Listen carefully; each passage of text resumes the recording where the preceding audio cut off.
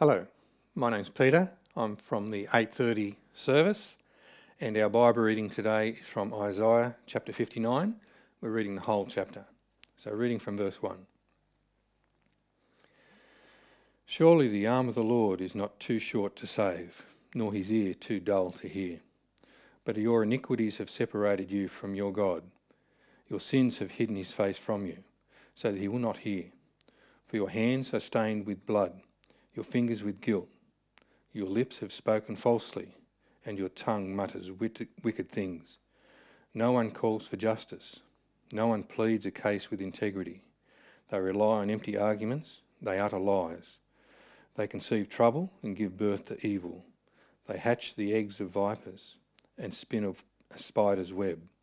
Whoever eats their eggs will die, and when one is broken, an adder is hatched. Their cobwebs are useless for clothing. They cannot cover themselves with what they make. Their deeds are evil deeds, and acts of violence are in their hands. Their feet rush into sin. They are swift to shed innocent blood. They pursue evil schemes. Acts of violence mark their ways. The way of peace they do not know. There is no justice in their paths. They have turned them into crooked roads. No one who walks along them will know peace. So justice is far from us, and righteousness does not reach us. We look for light, but all is darkness, for brightness, but we walk in deep shadows. Like the wind we grope along the wall, feeling our way like people without eyes. At midday we stumble as if it were twilight. Among the strong we are like the dead. We all growl like bears, we moan mournfully like doves. We look for justice but find none, for deliverance but it is far away. For our offences are many in your sight, and our sins testify against us. Our offences are ever with us, and we acknowledge our iniquities, rebellion and treachery against the Lord, turning our backs on our God, inciting revolt and oppression, uttering lies our hearts have conceived. So justice is driven back, and righteousness stands at a distance. Truth has stumbled in the streets. Honesty cannot enter. Truth is nowhere to be found, and whoever shuns evil becomes a prey. The Lord looked and was displeased that there was no justice. He saw that there was no one. He was appalled that there was no one to intervene. So his own arm achieved salvation for him, and his righteousness sustained him. He put on righteousness as his breastplate, and the helmet of salvation on his head. He put on the garment of vengeance, and wrapped himself in zeal as in a cloak. According to what they have done, so will he repay. Wrath to his enemies and retribution to his foes. He will repay the islands their due. From the west, people will fear the name of the Lord, and from the rising of the sun, they will revere his glory. For he will come like a pent-up flood that the breath of the Lord drives along. The Redeemer will come to Zion, to those in Jacob who repent of their sins, declares the Lord. As for me, this is my covenant with them, says the Lord. My spirit who is on you will not depart from you, and my words that I have put in your mouth will always be on your lips, on the lips of your children and on the lips of their descendants, from this time on and forever, says the Lord. Hey everyone, let's pray. Lord God, we thank you for your kind and yet sharp words that you speak to us in this chapter of your word. We thank you, God, that you are committed to disciplining your children that you love. And so we thank you that you confront us with hard realities in this passage. We pray for your grace to help us now, please, as we read and as we think and as we reflect. Help us to see ourselves more clearly. But Lord, above that, help us to see you and to love you more clearly through what we read today. We ask in Jesus' name. Amen. Well, where is the justice? These past few months, we have seen across the world protesters take to the streets and raise their banners, crying out for justice, racial justice, legal justice, economic justice. And whilst those protests have probably been the most obvious example, it seems to me actually that one of the defining features of 2020 has been that more and more people have been pointing the finger at injustices in the world.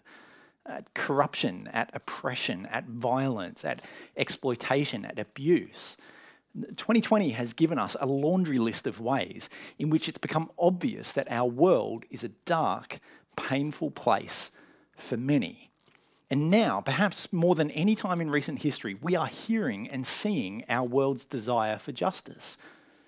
Now look, even if those big systemic issues of justice just seem a bit too kind of distant and theoretical for you, they don't directly impact on your life, well, I'm sure that you know full well actually just how dark and unjust this world can be on a personal level. When you've been betrayed and lied to by someone you trusted, when you've been ripped off and taken advantage of, when you've been mocked or excluded or belittled, you don't have to look far to find the darkness and the injustice in the world. And so as Christians, we should be in full agreement with the rest of the world on this, shouldn't we? That we long for a more just world. Now, maybe in fairness, what we long for differs slightly in terms of how we conceptualize justice, but nevertheless, a world that's filled with love and compassion and fairness, yes and amen. As Christians, we long that instead of the dark, broken world that we find ourselves in, that instead that the light of God's justice would break through and set things to right. Now today we're looking at Isaiah chapter 59. But actually in the passage immediately before, in chapter 58, which you would have looked at in your home group this week, we saw God's vision of this beautiful, perfectly just world. If you remember in chapter 58, it's a world where the weak and the vulnerable are cared for, where there is fairness and truth and righteousness. It's a beautiful picture of a world that is set right, where there is peace and happiness for all. It's a utopia of sorts. But then as we keep reading, and we read into chapter 59, it sort of snaps back to reality. From this lofty vision of this just world that God wants for his people, we are suddenly reminded that the real world that we're living in is actually still anything but just. And the people of Israel have noticed this, if you like, a disconnect between how God wants the world to be and how it actually is on the ground as they look around them. I wonder if perhaps you felt that disconnect too. And so Israel have kind of reached their conclusion about why there is this disconnect between these two things. Verse 1 of our passage, they ask, is God's hand too short to save? They're asking, is God too weak to do anything? Sure, he wants that just world, but maybe he just can't do it. Are his ears perhaps too dull? Is he ignorant to our darkness? Does he not see what's going on here? That's the doubt, it's the question, it's the accusation really that Israel are wrestling with at the start of this chapter. They're asking, in a sense, how do we make sense of the darkness? And Isaiah chapter 59 is God's response to that question, that accusation. And it really comes in two parts. Firstly, God says, if you want to make sense of the darkness of this world, then look in the mirror. God says, look in the mirror. Let's read verse 2. Isaiah says, your iniquities have separated you from your God, and your sins have hidden his face from you so that he will not hear. When Catherine and I moved into our house down here in Wollongong about 4 years ago, there was always one corner of our backyard which was always completely sodden and soaked. It was like a swamp to walk through. You'd come up with mud on your boots every time. And for weeks and weeks and weeks after we moved in, we couldn't figure out what was wrong with this corner of the yard. We assumed, first of all, that there must have been a burst pipe under the ground. And so, it wasn't our fault. It must be, the council who haven't taken good care of the pipes running underneath our yard. We'll call them. We'll see if they can come out and fix the problem that they've created. Okay, oh well, no, that's not it. What else could it be? I know, it must be maybe one of our neighbours who are sneakily draining water, off into our land. Are they pulling one over on us? We couldn't figure it out. We didn't know what was causing this problem. And I was getting increasingly upset that somebody was pulling one over on me. Somebody was causing this damage to my yard until eventually some weeks later we rather smartly figured out that it was actually our rainwater tank that was overflowing. And so it was constantly flowing into my yard. Why was my yard so damaged? Oh, right. It was because I damaged it. The first thing that Isaiah says, if you want to see where the problem is coming from, he says, then look in the mirror, because it's us, our sin, and not God that's the reason for the darkness and the injustice in the world. You know, there's all sorts of things that we might be tempted to kind of blame for the state of the world. But Isaiah is saying, no, you can't do that. You can't blame some, particular economic system, perhaps, that incentivizes selfishness and that therefore makes this world an unjust place. No, you can't do that. The problem isn't even a lack of education that means that some people just don't know how to behave with kindness. No, that's not the problem. The problem isn't a political process which takes power away from the individual. No. None of those things. The problem of darkness and injustice in this world is actually much deeper than that. The problem is human sinfulness, sin. That rebellious, anti-God attitude, that posture of the human heart that means that we would all rather be king of our own lives rather than bow the knee to the one true king, the Lord Almighty. According to Isaiah, we may complain and kind of point the finger at others and blame them for the darkness out there, but we should really take a look in the mirror because actually the darkness is a problem in here, not out there. We look at the injustice and the mistreatment in the world and we so often think to ourselves, that group of people, they are so filled with hate. Or, that government, they make such inhumane decisions. And sure, look, that may be the case. But Isaiah says, no, you can't excuse yourself that easily. Look at verse 3.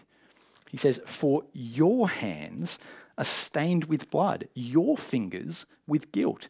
Your lips have spoken falsely, and your tongue mutters wicked things. Remember that Isaiah is speaking to Israel here as they, look around. They want God to make Israel great again. They want God to come in and crush the oppressive enemies of the Babylonians, get rid of them. But God is actually saying, you know what? Actually, you're the ones who are oppressing each other. You're the problem with your words and your actions. You make it every man for himself. And so he goes on in verse 4 and talks about how everyone plays the legal system. It's that attitude of, well, if I can shake the right hands, then it could be that it ends up with you in jail and I could take possession of your land. Sure, people might just talk about their desire for justice, but what happens when justice is inconvenient to you? Well, it's quickly forgotten. And Isaiah goes on with this assessment, this stinging indictment of Israel in verse 5 and 6. He describes this sort of behaviour as subhuman almost. It's grotesque imagery, sort of thing that you'd find in a nightmare, talking about people as snakes and spiders conceiving trouble and giving birth to evil. It's repulsive kind of imagery, and that's the point. This kind of behaviour that Isaiah is describing, this acting in your self-interest and everyone else be damned, it is an ugly, sad way to live. When people lie and cheat and steal and hurt others in order to get what they want, that's what makes the world the way it is. And even though Isaiah is talking in the first instance to Israel here, this is just as true about Christians today, isn't it? There's a famous story of two groups of missionaries who were taking the gospel into Uganda in the late 19th century. One group was Protestant, one group was Catholic. And ostensibly, the groups disagreed over who was more qualified to evangelize the Ugandans. But the real issue, actually, underneath it was which group would end up wielding political power over the area. And well, naturally, the way that they resolved this dispute was with a machine gun battle, which is actually believed to be the first use of machine guns by white men against each other. And that's a pretty grim accomplishment, isn't it? Now, look, I'm not suggesting that we are likely to wage war against each other, but the truth is that we can't exempt ourselves from the words of Isaiah, Christians or not. Christians can still hurt and deceive each other when it's personally advantageous to us. These words describe us too. In fact, have a look at verse 7. Isaiah says, their feet rush into sin, they are swift to shed blood. Now, if those words sound familiar to you, it's because in the book of Romans in the New Testament, the Apostle Paul takes those words and he applies them to the whole human race. According to Paul, we are all Usain Bolt at sinning. We rush in, every one of us. And over again throughout this passage, chapter 59, Isaiah says, no one, verse 4, no one, verse 8, no one, verse 16. What does Paul say in Romans 3? There is no one righteous, not even one. At the end of the day, everyone has the same problem. It's what verse 2 said. Your iniquities have separated you from your God.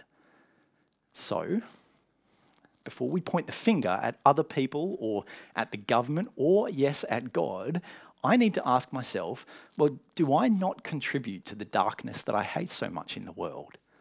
Think about it. Have I not weaponized my tongue? I'll tell you, there are people out there who probably lost sleep because, I really needed them to feel the force of my frustration in that email, and so I sent it with as much vitriol as I could. I have to ask myself the question, have I not built my kingdom at the expense of others? You know what that's like, don't you? You're making a joke about your work colleague so that your popularity goes up and their self-esteem goes through the floor. Have I not preferred my own comfort and convenience over someone else's well-being? It's choosing the cheaper option at the shops and not caring whether someone was exploited to get that product to me. Of course I've contributed to the darkness. No one is righteous. God is not the problem, we are. And so if we are people who truly hate the darkness, who long for justice, then the first step is to stop pointing the finger at others and instead to point it at ourselves. And so when you get to verse 9 of this passage, Isaiah 59, the language changes. There's a shift from kind of talking about they and their to talking about we and our and us. Isaiah wants us to take this opportunity, really, to own our part in the darkness. He wants us to be able to speak those words, the words of verses 12 and 13, as our own. Let's read them, verse 12 and 13. For our offences are many in your sight, God, and our sins testify against us. Our offences are ever with us, and we acknowledge our iniquities. Rebellion and treachery against the Lord, turning our backs on our God, inciting revolt and oppression, uttering lies our hearts have conceived. If you still think that the problem is out there with them, then you haven't seen the truth that the heart of the problem with this world is my own heart and your own heart. I wonder, friends, can you say those words honestly to God today? Look, whether you've said them 1,000,000 times in your life before, or whether this is the first time perhaps that you've ever acknowledged your sin, it doesn't really matter. If you want a way out of the darkness, you have to confess to God, yes, Lord, the darkness starts with me. When I was at school, I went on a caving trip with some classmates. We went to Jenolan Caves and we were crawling around in these dark tunnels with torchlights on our head and our helmets. And after we'd been going for some time, we found ourselves actually lost and unsure about how to get back out of the cave system. And so our guide told this scared group of 13-year-old boys to just sit there in the pitch black and to turn our headlamps off to conserve battery, because who knows how long we were going to be down there. And I remember feeling so angry at this. How dare he? I wanted to blame our guide. We'd entrusted ourselves to him. How dare he be so reckless as to get us lost? I could die down here in these dark caves, and it was all going to be his fault. And so I sat there brooding in the darkness. But, as I sat, I thought, and I realised that actually this was partly my fault too. That I hadn't been paying attention to where we'd been going as I'd been asked to. That I could have taken precautions that would have made us able to get out. I didn't have to be down in the caves. No one forced me to. You see, I wasn't just the victim down in this darkness. No, I was the villain too. And my only hope really at that point, sitting in the darkness, was that someone from another group might come to find us and lead us out into the light. And thankfully, before too long, they did.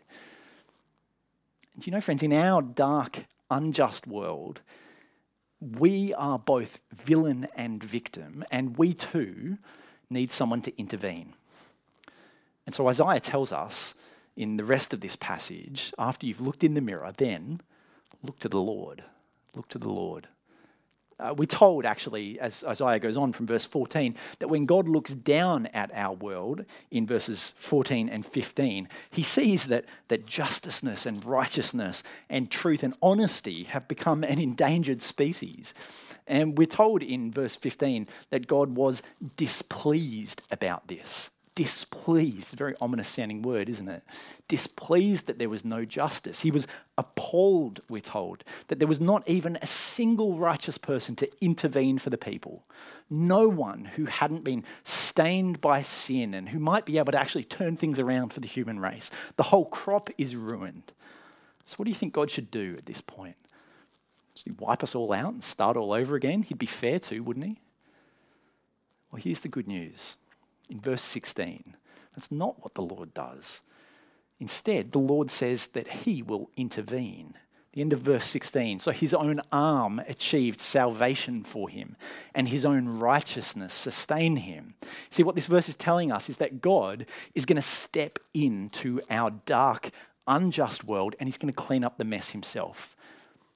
And I can't overstate how absolutely breathtaking this announcement from Isaiah is. Because, all throughout the book of Isaiah, we've been hearing these prophecies about how God is going to send an agent to act on his behalf. It started at the beginning of the book with Isaiah. He sends Isaiah to speak for him.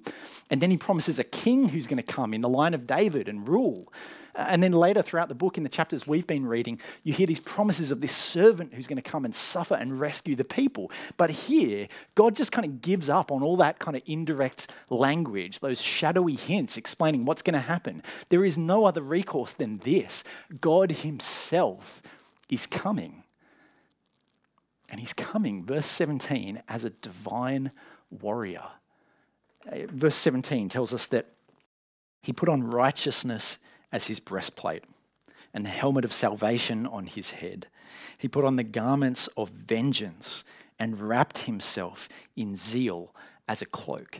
It's a bit like if you can imagine one of those montage scenes in a movie as the soldier is kind of suiting up their armor. He's lacing his boots, he's polishing his weapon, readying himself as he's about to step onto the battlefield.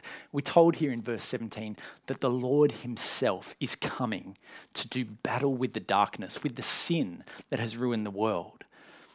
And honestly, friends, whether that is good news for you or not really depends whether God comes as your ally or as your enemy, to fight with you or fight against you.